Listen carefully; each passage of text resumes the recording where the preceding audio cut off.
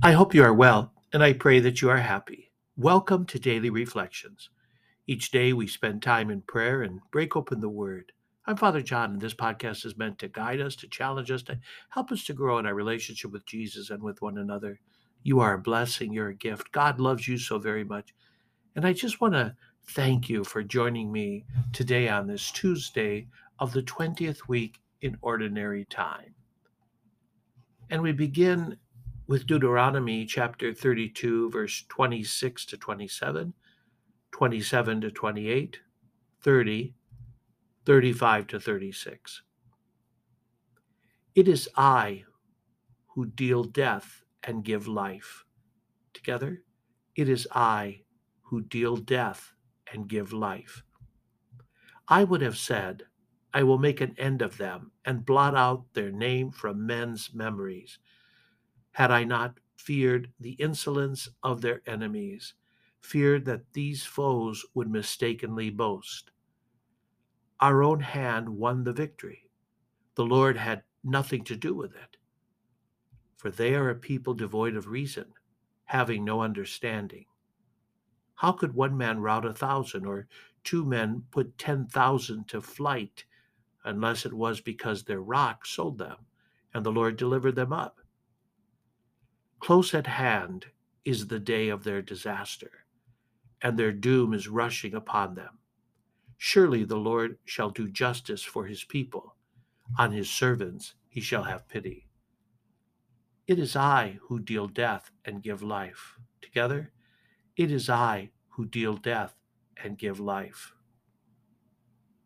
Our gospel for today is taken from Matthew chapter 19, verse 23 to 30.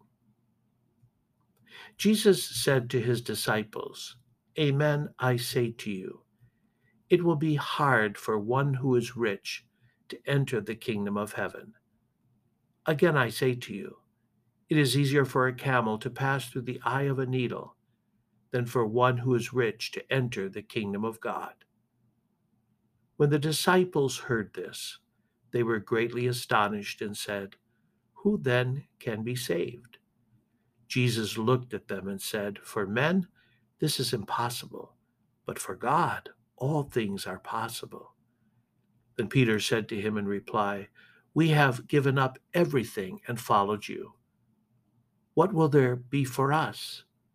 Jesus said to them, Amen, I say to you, that you who have followed me in the new age, when the Son of Man is seated on his throne of glory, will yourselves sit on 12 thrones, judging the 12 tribes of Israel. And everyone who has given up houses, or brothers, or sisters, or father, or mother, or children, or lands, for the sake of my name, will receive 100 times more and will inherit eternal life. But many who are first will be last, and the last will be first.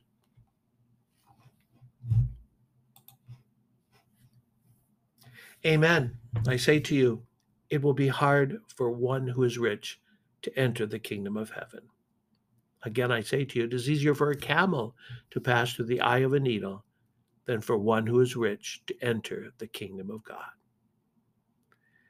Now, the reference is to the rich man who could not give his treasure to the poor and who could not really totally commit himself to Jesus. Jesus literally invited him to become his disciple. However, he turned it down, for he could not let go of his wealth. Imagine turning down such an awesome opportunity. Once again, Jesus is not condemning rich people, even though it may come across that way. It is the attachment to what you have that is of concern. Wealth will not last, at least not for you. When you die, you cannot take it with you. And so what happens next? Listen to Psalm 49, verse 17 to 19. Do not fear when a man becomes rich, when the wealth of his house grows great. At his death, he will not take along anything. His glory will not go down after him. During his life, his soul uttered blessings. They will praise you, for you do well for yourself. But he will join the company of his fathers, never again to see the light. In his prime, man does not understand. He is like the beasts, they perish. Wow, you have turned down God, the greatest treasure, the everlasting treasure. So I guess there is only darkness. Having wealth is one thing, but turning it into a god can be very dangerous. That's why Jesus said, again, I say to you, it's easier for a camel to pass through the eye of a needle than for one who is rich to enter the kingdom of God. Think about that. A camel to pass through the eye of a needle. Impossible. Now think of a rich man on his or her own trying to enter the kingdom of God. Impossible. We are called this day to freely let go and to freely give to those who are hungry, to those who are thirsty. To be a part of God's love, and in giving, we welcome and follow God, our supreme treasure. God does not want us to be locked up behind our possessions where there is no escape. Let us also look at the question the disciples raised today. Who then can be saved? Now, that question is an important one. It's interesting how Jesus answers. He does not give a long list of people who can be saved. He simply says something very profound. For men, this is impossible. But for God, all things are possible. God is supreme, and only God saves. Recall what it says in John chapter 6, verse 65. I have told you that no one can come to me unless it is granted him by my Father. Salvation is a gift given to us. Jesus died on the cross for us. You cannot get to heaven on your own merits. God loves you first.